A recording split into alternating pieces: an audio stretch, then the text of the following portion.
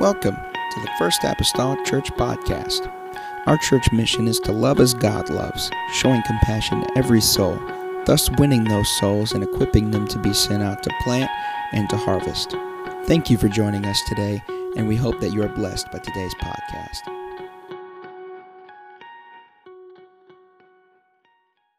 Lord, to worship. We're grateful, oh Lord Jesus, to be able to wake up this morning with a soundness of mind and health of body, Lord, to make our way to the house of the Lord. I pray, oh Lord Jesus, today, God, we need, Lord Jesus, your Spirit, God, to do, Lord God, its work, Lord, in this place today. God, I want to be a vessel, God, for your purpose. I want to be a vessel, God, for your use. God, I pray, oh Lord, speak, Lord God, with clarity, Lord Jesus, God, through these lips, God, to everyone, Lord, under the sound of my voice. God, let your word arise. Enlightenment, God, come from Scripture. In the lovely name of Jesus Christ that I pray. Amen and amen. Everybody say amen. Shake a hand with a neighbor if you will before you're seated today. You can even smile at them if you want to. Amen. And you may be seated this morning. Vicarious spirituality. It's in this setting of Scripture, 1 Samuel 16, that with apprehension, Samuel goes to the city of Bethlehem to anoint the next king from among Jesse's sons. He was fearful, Samuel was fearful that Saul might hear word of him going to the house of Jesse and anointing one of those boys, and possibly even desire, endeavor, maybe even try, if you will, to kill him. See, this was not the first king that Samuel has ever anointed, although it will be the last king that he anoints. The first time he took a vial of oil or a horn of oil and lifted it above the head of an individual to be king and poured it out, it was King Saul. But this time it is David. Saul anointed Israel's first king, and whenever he did that, whenever he anointed Saul, that was unprecedented because he was the first king. None had ever served as a king for the nation of Israel prior to that time, so it was unprecedented. Samuel had given then clear instruction of the things that would happen to Saul after that he was anointed to be king. He told him of a series of events that would take place. He told him that there would be two men that he would meet, and those two men would tell him about his father's donkeys that were found, because Saul had been on a search commissioned by his father to try to find a couple of the donkeys of his father. He had been looking high and low, had been unsuccessful. And in the process of looking for them, he had sought out some advice. He had sought out some direction. And that came from Samuel. And in that moment, it was that Samuel anointed Saul. And so Saul is learning from Samuel some things that's going to happen after this anointing. You're going to meet some men. They're going to tell you that your father's donkeys have been found and everything is okay. We know you've been looking for them, but they're found. Samuel told him that there would be three men that he would meet on his journey back to his father's house, and they would have some food, and they would have some goats, and they would have some drink, and that they would offer him some bread, and that he should take it. And that happened exactly as Samuel spoke. Samuel told him that he would come in his journey among a group of prophets, and that he would meet them, and these prophets would have just come from the high place for worship, and they will have in their hands a psaltery instrumentation, a tabret, a pipe, and a harp, and that they would prophesy whenever they met Saul, and that the Spirit of the Lord would come upon Saul. And the Bible says that Samuel told Saul that he would prophesy then and be turned into another man. And so that was everything that he had to look forward to and experience, according to the prophet Samuel, after that he had been anointed. But that day in Saul's life is long gone at our text juncture. 40 years or so have expired from that moment until this moment. Saul, in his time of reign, has refrained from doing some things he should have done.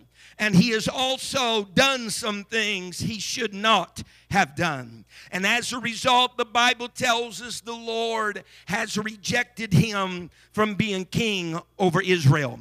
And along in our text, along with the rejection, the Lord's rejection of Saul and the Lord's acceptance of David, the Bible says an evil spirit from the Lord came unto Saul to trouble him.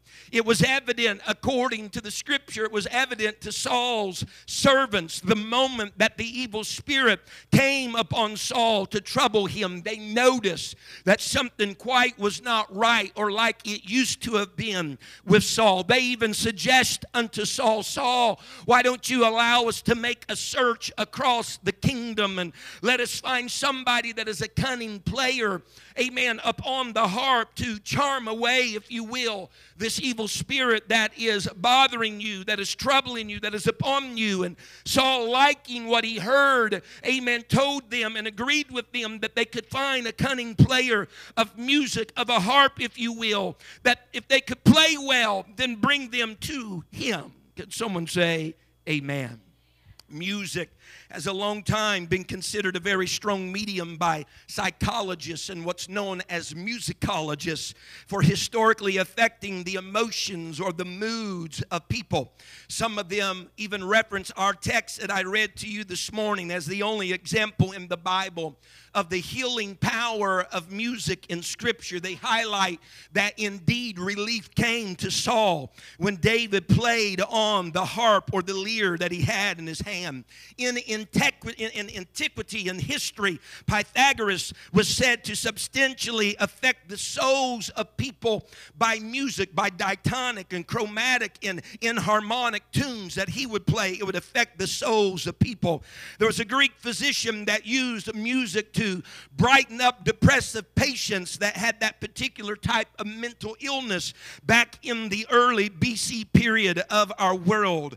In the 9th century, music took a very strong position in medicine of the Arabic world. The musician was an assisting professional alongside the physician, and some have supposed that music could be used to help cure disease and maintain physical health and delay even the aging process. Some of us need to listen to some more music.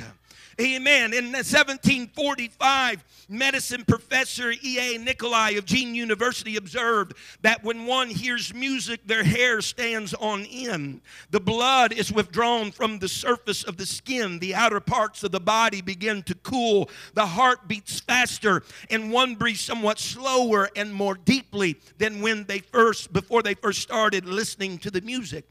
A French psychiatrist, J.E.D. Esquire, said that the effect of music was transient, meaning it's temporary. It disappeared when the music ended. And that's what our dear character in Scripture experienced Saul, because at several different intervals David would have to come in and play his music and play his harp. He would come into the presence of Saul, and on his harp he would begin to play until the Bible says that Saul was refreshed and that the evil spirit or presence would depart from him. But it's interesting today to note this, that Saul did not have no problem, amen, with the evil spirit from the Lord, amen, prior to his rejection from God. More specifically, it's interesting to note that the evil spirit from the Lord had not been a problem prior to Samuel anointing David. It's interesting today to point out in Scripture that when Samuel anointed David as king in the midst of his brothers, the Bible says the Spirit of the Lord came upon him. That was not uncommon. That was not uncommon even to Saul being anointed when he became king. Whenever Samuel anointed Saul, evidently the Spirit of the Lord had come upon him back some 40 years ago as well. Samuel had told Saul everything that he would expect, amen, in his journey back home that I already relayed to you. But he also said this in 1 Samuel 10:7 to Saul. He said, let it be when these signs are coming to thee, that thou do as the occasion serve thee. For God is with thee. He wasn't saying God is with thee as words to pacify the newly anointed king. He was telling him, not God will be with you, but God is with you. Something came upon Saul the moment that he was anointed as well. Meaning, Saul, when you were anointed, God appointed himself to you as well. Can someone say amen? And so here's David now. He's being anointed for a kingly role in kingship. And David is anointed, and the Spirit of the Lord comes upon him. And then note what the Bible says, that in the same moment that the Spirit of the Lord came upon David, it departed from Saul. It says the Spirit of the Lord came upon David. Verse 14 says, but the Spirit of the Lord departed from Saul. It's almost like the spirit of a kingly anointing that had been on Saul was transferred to David, his successor, in the moment that he was anointed, leaving Saul with nothing more than an evil spirit now from the Lord to trouble him. Can someone say amen? Oh, just work with me here a little bit. Before David, note now, whenever David comes into the presence of Saul, and he's beckoned, if you will, to be his musician, he's beckoned to be the player of music in his presence.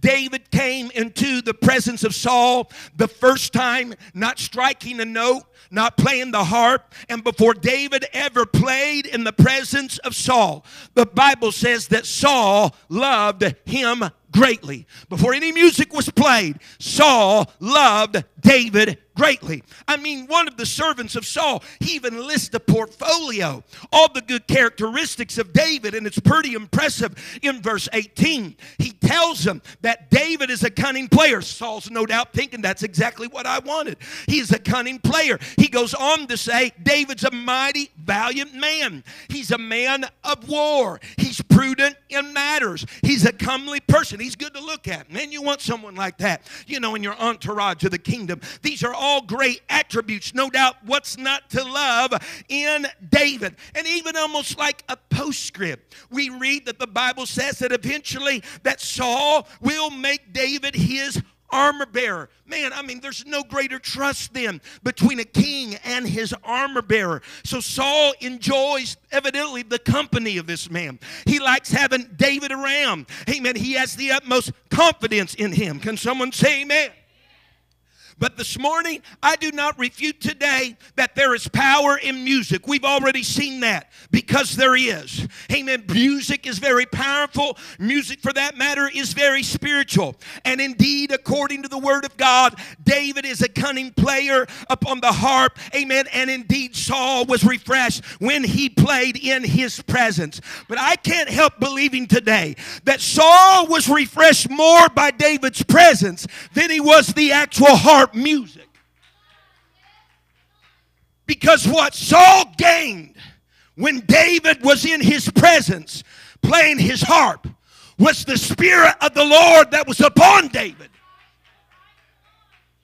What Saul gained in his presence was the Spirit of the Lord that was upon David. Whenever David walked into the room, God was with David. God walked into that room. Whenever David walked into that room with his harp to play some musical notes, the thing that used to rest upon Saul now rested upon David. Whenever David entered that room, Saul had come back in his presence what once was in his presence. Whenever David began to play those chords, no doubt they were soothing within themselves, but there was a greater variable there, and it was the presence of the Almighty God that used to be upon the life of Saul that entered that room.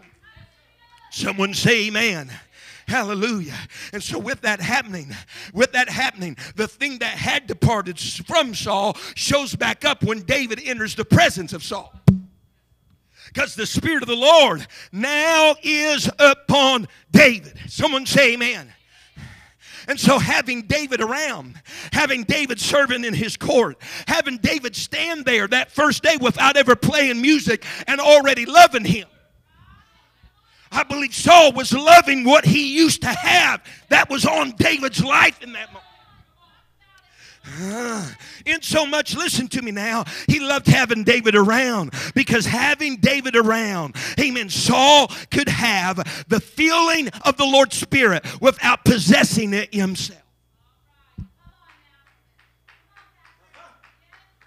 Whenever David walked in, there's the Spirit. Man, I know what that feels like. That used to be upon my life. I know what that feels like. I love how that feels. But it's great that it's on David because I can have it without any obligation.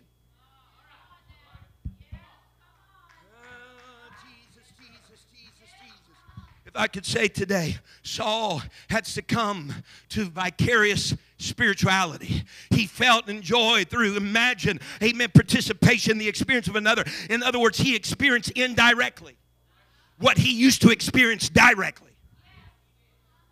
Oh yes, he knew what it felt like to have the Spirit of the Lord upon him. He knew what it felt like to be commissioned by God. He knew what it felt like for the oil to touch his brow and the Spirit of the Lord to come upon him and to be obedient to the word of the Lord and to be obedient to the word of the prophet. But what he's feeling in this moment is, I don't have to be obedient. I don't have no obligation, but I can still feel the presence of what used to be. And I'm just living indirectly through another man's experience, through another man's consecration, through another man.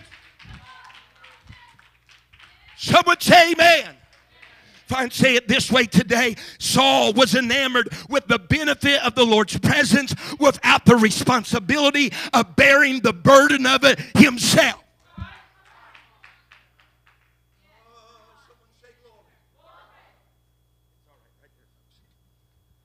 Vicarious spirituality. Vicarious spirituality. Love the benefit of feeling it. Love the benefit of it sweeping over me. But not having no responsibility to bear the burden of it. Not having to worry about any obedience myself. See, the very thing that got Saul where he was, rejected from God without the Spirit of the Lord, is that he disobeyed the word of the Lord. He disobeyed, utterly taking out the Amalekites when God said take them out. He saved Agag the king, and he saved some of the choice sacrifices, thinking that was going to get the good mind of God, because these are some of the best animals and we're going to bring them before the Lord. Amen. But in all that, he was disobedient. And God says, I'd rather have obedience any day than sacrifice. Rather have obedience any day than sacrifice. And so here is Saul. He had everything concerning God in his life as a king. But whenever that spirit left, he has a troubling spirit upon him, and the only way he could see that he could have the feeling of the presence of the Lord and still be disobedient is to get somebody that had his presence in his midst. Someone say amen. Didn't require anything of Saul. Didn't require any work of Saul. Didn't make no demands of Saul. All he had to do, in the moment that he wanted it, call for David. Call for David. Have him come in here, play his harp. But more so even than David, David could have went in there and never played the harp. And Saul would have had the same refreshment. And the same evil spirit would have departed. Because it wasn't just all capsulated in the music. It was capsulated in the spirit behind the music, which was the spirit that was upon David as the new king. Just call for David. Have him come in here. Because when David comes in, the Spirit of the Lord's coming in. And it's dispelling every other spirit that's unlike it. The Spirit of the Lord comes in and it's bringing peace where there's chaos. The Spirit of the Lord is coming in and it's bringing refreshment where there's dry, parched, if you will, unengaged things. It's coming in and it's doing the work. The very thing that caused Saul to love David before he ever struck a string on the harp is the very thing, amen, that brought him refreshment. Every time David walked into his presence, it wasn't because David had some grand ability, although he did. It wasn't because David was good looking and comely, although he was. It wasn't so much his warring abilities or his prudent ways, but it's the last item in the list in verse number 18 that the servant said David had. The Lord is with him. He could have not have been a good warrior, not been comely, and not been a good player, and the effect would have been the same because God was with David. Someone say amen. Folks, what I'm illustrating to you today is no different than other places of Scripture. Just as the Bible spoke of Laban, who learned Jacob was on the verge of leaving his uncle's Laban, amen, to return back to his home, back to his country.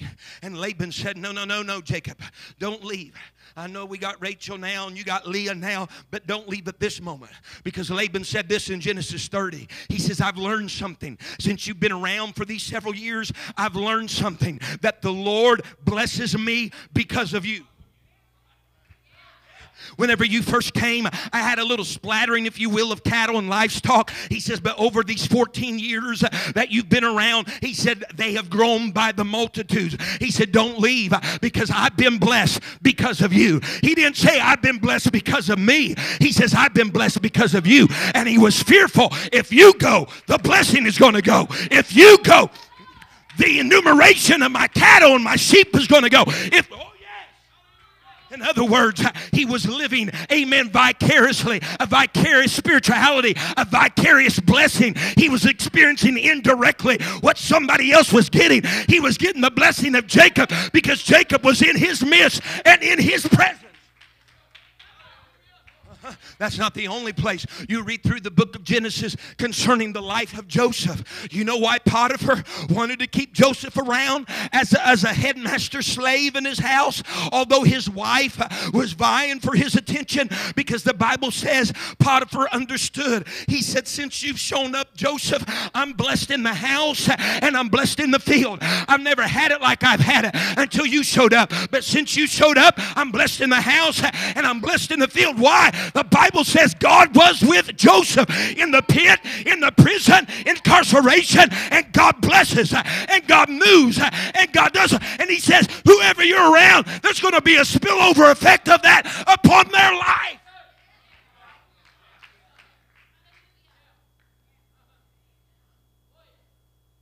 But each of these, Sister Margaret, Laban or Potiphar, let's just let me keep what's bringing the blessing. And I'll try not, I don't have to get in a position to be blessed myself. If I can just keep what seems to be the tunnel, the conduit for the blessing. Because see, I'm getting blessing based upon Joseph's faithfulness. I'm getting increased livestock based upon, if you will, Jacob, and now this turning around of a birthright upon his life and a blessing vicariously, indirectly, getting the experience of another. Someone say amen. Folks, it's the same reason. For the same reason, people fall in love with the church. For the same reason, people at least are infatuated with the church. Because they can go to church, perhaps even disregard the commandments of God. They can sit in the service, and they can rub shoulders with a few Davids. Music plays, preaching is preached. They leave refreshed. Because they are living vicariously spiritually. For all those that are gathered there and did pray that week. For all those that gathered there and did fast that week.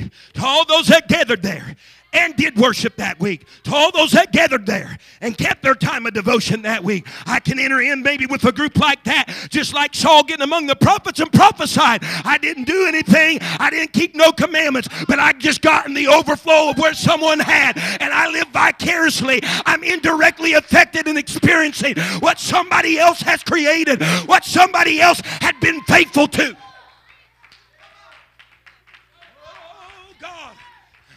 So if I get in that type of mindset, I want to love just to get there. Amen. Why? Because I know I'm going to get something because of their sake.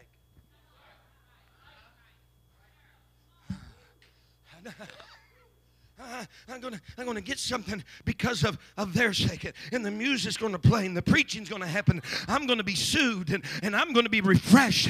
But the problem of the matter is this, ladies and gentlemen. Amen. That is only temporal. Amen. David had to keep coming back. And yeah, we got to be faithful to the house of God, all that. But the reason why Saul kept having David come back, because the evil spirit would reappear. Those ill feelings would come upon him again. And he felt void. He felt vacant. He felt lost because he didn't have that constantly in his life. The difference between the David and the Sauls is Saul needs a David to feel the presence of God, and all David needs is God to feel the presence of God. He don't have to have a mediator. He don't have to have something intermediate. But the thing is, Saul had that before.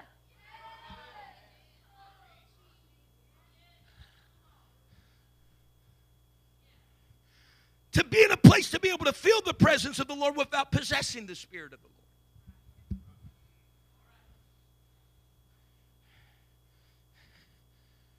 Benefit from it without bearing the responsibility of it. Let's think here for a moment. I know it's Sunday morning and it's prior to the noon hour. But if you think it is enjoyable to feel the indirect experience of another, how much do you think enjoying would be to possess the experience for yourself?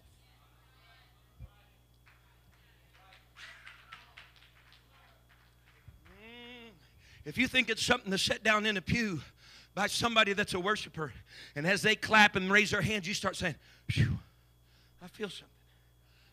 Or those singers to sing, and I'm like, I feel something. If you think that's grand, what if the spirit of all of that wasn't around you or on you, but was in you?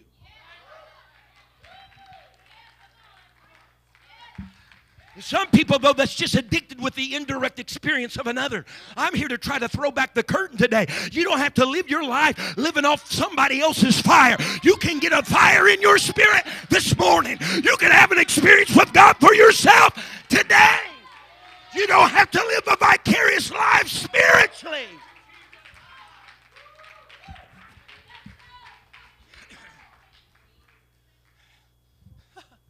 Folks, I mean, hands down. Let me get a little drink here. They've had me on the volleyball court 2 days in a row. And I'm dehydrated. Not literally. It's enjoyable, I'll admit to you.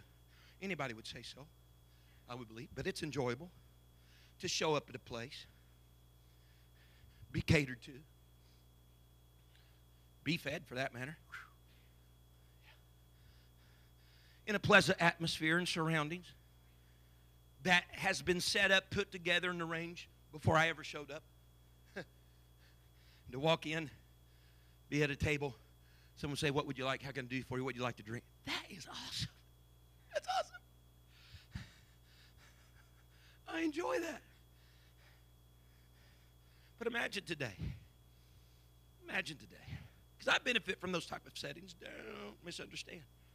But imagine, and I'll tell you this because I've been on both sides of the seesaw. There isn't anything more meaningful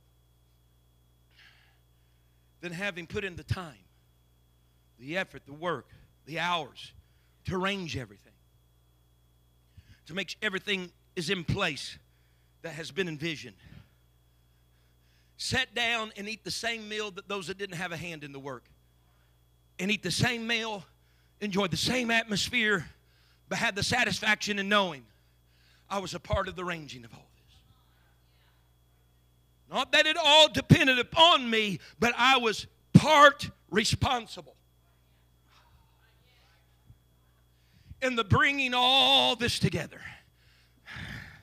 See, in Exodus 39 and verse 32, I'm trying to hurry today. Exodus 39 and verse 32, look what the word of the Lord says. This is the time whenever God has commissioned Moses to construct the tabernacle and have those that are under his care and watch, superiors, supervisors, workers to put together the tabernacle and the articles of the furniture, the structure, all these things. The Bible says in Exodus 39, this is toward the end of that grand operation. The Bible says, verse 39, verse 32, thus was all the work of the tabernacle of the tent of the congregation finished.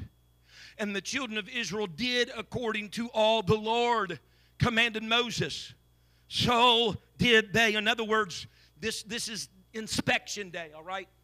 Moses had given the direction to the children of Israel per God. This is how that's to be made. That's the material that's supposed to be made with. Those are the dimensions of it. This is how you should fashion it. They have done all the work, and now they're bringing everything that they have made and parading it before Moses so he can inspect, quality control, if you will, make sure everything has been made according to the specifications. And so the children of Israel brought all the pieces of the tabernacle. Moses is looking at each thing piece by piece. Amen. Whether it was a furnishing, a piece of furniture that belonged in the ark, or whether it was the structure of the tabernacle, Moses instructed it all. And verse 43 says, and Moses did look upon all the work, and behold, they have done it as the Lord had commanded, right to specification.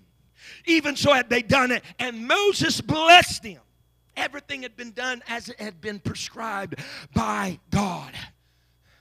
And it was all of them participating, taking their part, and doing everything as God asked of them that brought about the visitation that was to follow. Remember, God first told them from the beginning. He said, make me a sanctuary, which means a consecrated place. Make me a consecrated place that I may dwell among you. So with every tool that they lifted, making everything they made according to the prescription of God, they were consecrating these things into the Lord according to his specifications. And Moses checks them all against God's specs that was given to him on the Mount of God, and everything was checking out. Hallelujah. The golden altar looks good. Table of shewbread, good. Cherubim's good. The blue, amen, the linen, the cherubims on the curtains, all good. Sockets of silver, great, guys. He's going through everything. It's all looking good. Everything's looking as though, just like God had instructed it, they've been obedient to it. And then in Exodus 40, God instructs Moses how to set up all the items and when to do it. So now everything's good. Everything's made the way it's supposed to. Now, Moses, this is how you set everything up, and this is when I want you to do it. And Moses followed the Lord again in that matter. And the Bible says in Exodus 40, verse 33, and he reared up the court round about the tabernacle and the altar and set up the hanging of the court gate. So Moses finished the work. The children of Israel finished the work of the material and the building of things. Moses finished the work of arranging them, setting it up at the prescribed time. And verse 34, then a cloud covered the tent of the congregation, and the glory of the Lord filled the house. If I can say it like this, the Spirit of the Lord came on that place. But what led up to the Spirit of the Lord coming upon it was a spirit of obedience that was found in the children of Israel, doing it according to God as specified. Was a spirit of obedience that was upon Moses, arranging everything and doing it when God specified. And the Spirit of the Lord came upon that house. Let me tell you this, that had it not been to specification, had it not been when, had it not been in full obedience to the way God has prescribed, there would have been no spirit coming upon the tabernacle. It would have been as different as day from night. It would have been as different, if you will, as David from Saul. Can I tell you that there were people that have skirted, if you will, around that tabernacle after it was set up, that experienced an overflow of the presence that was there, that never lifted a tool to make any of the furnishing.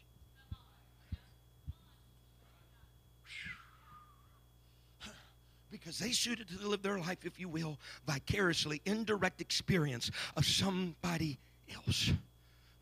So listen, the intervals that David entered into the presence of Saul would leave him with a temporary moment of refreshing. But David would leave maintaining his experience of his initial anointing from Samuel through obedience. Saul has moments of God's presence, and David has a life that's filled. with God's presence. Oh, God. Here's the awesome thing. And I love everybody that's sitting around me today. But I don't have to get here in order to get Him. I have Him here. And so in my daily walk, just a simple cry out to Him. I don't have to call for the members of the church. I can just call out to Him because He's already upon me and in me. But conversely, some are just like, if Sunday will just get here, if Wednesday will just get here, because they have to have the atmosphere of you and the presence of the Lord upon your lives, it seems. Oh, someone say amen. Listen to me. I won't hold you much longer, but long enough. Amen. Somewhere along the way, listen to me. Somewhere along the way, it wasn't enough. Everybody say it wasn't enough. Somewhere along the way, it wasn't enough for David to play the harp in the presence of Saul. Somewhere along the way, it wasn't enough for David just to be in the presence of Saul. Because you know what that started to happen over time? Saul recognized that what was on David's life was something that had one time been on his life. That what David had, he used to have. What David experienced every day of his life, he's experiencing now only when David shows up. And the very thing that used to soothe him now is agitating him when David shows up. The Bible says, 1 Samuel 18 and verse 10, and it came to pass, another occurrence, on the morrow, that the evil spirit from God came upon Saul. Here it is again. And he prophesied in the midst of the house. And David, here he is, played with his hand as at other times. And there was a javelin in Saul's hand. And Saul cast the javelin, for he said, I will smite David even to the wall with it. And David avoided out of his presence twice. Man, it's almost, the setting is almost being remade all these times in Saul's life. A guy shows up that has the Spirit of the Lord on him, just like the prophets did after his first anointing. David shows up with his harp. The prophets had showed up with their harps, tabrets, and psaltery. They play and prophesy. All this taking place. Here's Saul, a man from God, with a harp playing. There's prophecy taking place. Prophecy taking place. It's like the setting has almost been mimicked here. But the Lord's Spirit is not coming upon Saul. It's upon David. A man with the Spirit is playing the harp. Saul, the Bible says, is prophesying. But what he's finding in this moment now, he can't get the relief that he used to get when David showed up. He can't get the refreshment that used to come when David showed up. Had the Spirit of the Lord changed? No. But Saul has changed. Saul has changed. Saul, if you will, has slipped a little further away from where his anointing had once been. Saul has got a little further distant, bishop, with his rejection and not keeping the commandments of God. He's further than his place of origin. See, when he wasn't too far off, David just had to be in his presence and he could feel the overflow of that. But after a period of time of, if you will, floating further and further away from his point of origin, even David being in his presence doesn't have the same effect. And really there's just envy and bitterness coming upon Saul. And he is just despising the fact that David has something on his life that he used to have upon his. He's finding no relief. He's finding no refreshment. He doesn't just have a problem with the Spirit of the Lord that's on David, but he's having a problem with David. See, because used to, Saul at one time had been enticed by the Spirit of the Lord, but now he's being intimidated by the Spirit of the Lord. And who it is upon. Note what the Bible says, 1 Samuel 18 and verse number 12. And Saul was afraid of David. He comes in the first time. He greatly loves this man. He makes him his armor bearer, all this stuff. But now, he's afraid of, why? Because something's happening here. That used to be mine. That used to be upon me. rather than, if you will, vie for it, position himself for it, he's rather attacking really what he wishes he still had. He's afraid of David because the Lord was with him. Didn't have to do with his harp playing. Didn't have to do with his comeliness, his warring abilities. Because the Lord was with him and was departed from Saul. See, at this stage of the game in Saul's life, David isn't a facilitator of the presence of the Lord for Saul. At this stage of the game in Saul's life, David to Saul is nothing but a hated reminder of what Saul, had forfeited through his own disobedience.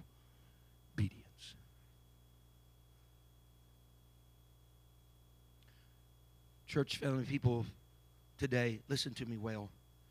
That you can and we can only reap the benefits of the Lord so long until we must become an obedient laborer of his responsibility.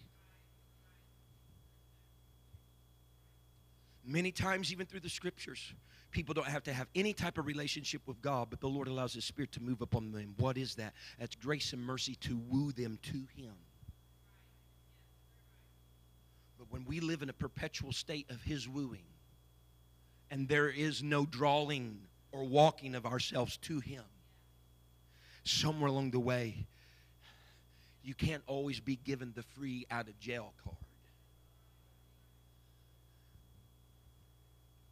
Because if that's the case, we would just make the blanket statement, everybody's saved, everybody's going to heaven, it's going to be your home someday. But let me tell you, according to the word of the Lord, that is not true.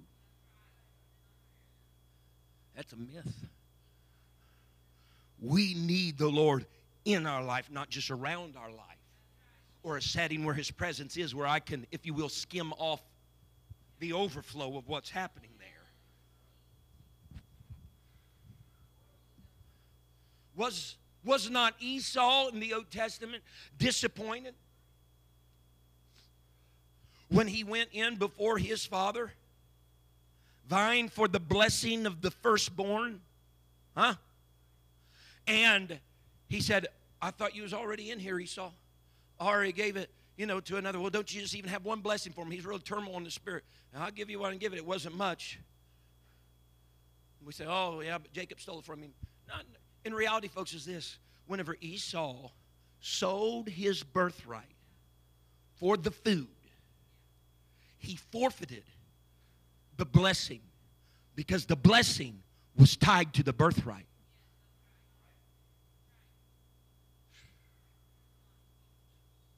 But what Esau was in the position of wanting was this. I want the blessing and not have to deal with the responsibility. Because firstborn birthright meant dad dies, you're responsible for the family. He had some weighty responsibilities. But Esau says, I'm here standing in line for blessing, Father. He said, you gave up the blessing when you gave up the responsibility. You gave up the blessing whenever you gave up the faithfulness. You gave. Someone say amen. And so David gives a very moving lament. And you can stand with me.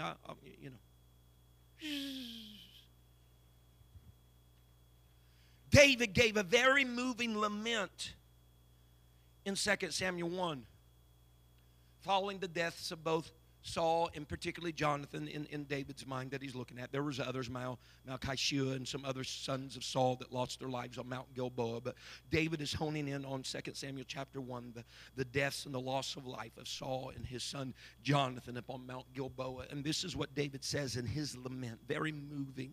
Very moving. 2 Samuel 1 and verse 21. He says, Ye mountains of Gilboa, let there be no dew, neither let there be rain upon you, nor fields of offerings. For there the shield of the mighty is vilely cast away. The shield of Saul, as though he had not been anointed with oil. David is saying that it's just horrible Because how have the mighty have fallen, and the weapons of war, he says, perish. He says, here it is, that the shield is vilely cast away, notably the shield of Saul, as though he had not been anointed with oil. You know what David is saying? David is saying, here lies a man, and his shield vilely cast away, as though he's not been anointed with oil. In other words, in essence, here lies a man as though God has never been with him. As though he was never anointed. He had the Spirit of the Lord come upon him. He says, but at this position of Saul's life, he's lying here as a man that's never even been anointed. A man that's never, lying here as though a man that's never had God with him. As though he's lying here as though the Spirit of the Lord never had come upon him in his life. He's lying here as a man that's never, as though he never experienced God for himself. I'd say it like this. Here lies a man who grew satisfied and even then discontent to live on the fringe of somebody else's experience with God. Here's a man that died living vicariously, spiritually. He had known what it was all about. He'd felt that same oil on his head that David had felt upon his. He experienced the Spirit of the Lord coming upon him at different episodes and times. That he traded for having the indirect experience of another than having the experience for himself. But listen to me. The indirect experience of another will not make heaven your home someday. You got to have the experience for yourself. The indirect experience of another will not have the well done thy good faithful servant enter into the joys of the Lord spoken in your life. You must have the experience for yourself. So I stand here today, and we bow our heads in this place. I stand here today and I tell you that are sitting here today, standing here today, if you've ever known the Lord, you can experience Him again for yourself. And if you've never known the Lord, but you like what you feel when you show up at church, and you like what you feel when you're around those that are otherwise spiritually inclined, let me tell you something. Please do not settle for being intoxicated with the feelings that you feel when you are here around others that are spiritually inclined. Please do not. Let the Spirit of the Lord come unto you. We believe one Lord and one faith and one baptism and one Father and God who is with you all, through you all, and in you all.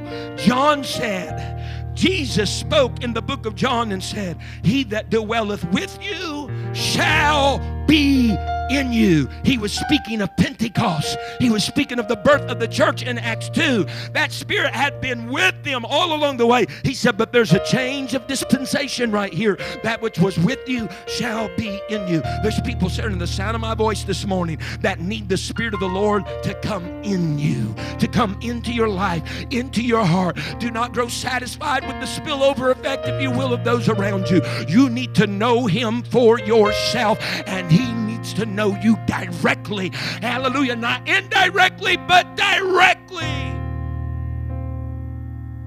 Don't live a vicarious spiritual life. Not vicarious spiritually. There's somebody here that in their soul, they're like, I want to know Him for myself, Brother McGee. I want that Spirit of the Lord in my life. I want it in my life. I just don't want to feel it whenever they begin to play and feel something come over me because someone next to me seems to be getting excited or something's going on in them, and I feel, no. You want to leave this building, and when you meet your trials beyond this door, you still feel it because He's in you. He's with you. You don't want to have to wait for Sunday morning to come.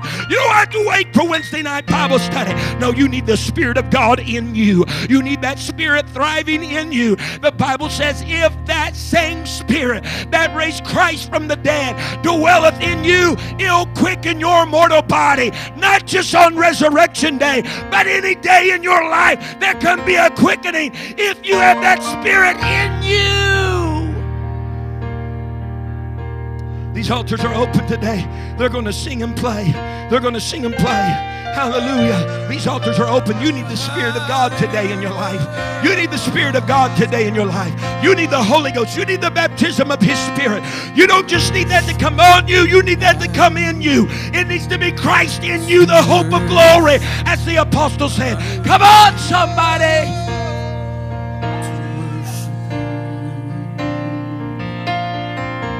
Hallelujah. There's nothing wrong with asking that Spirit inside of you today. Nothing wrong with receiving that today. We all walk that road. We all need that. It doesn't matter who we are. We need the Spirit of the Lord in our life today. We need the Spirit of the Lord in our life. Oh, yes.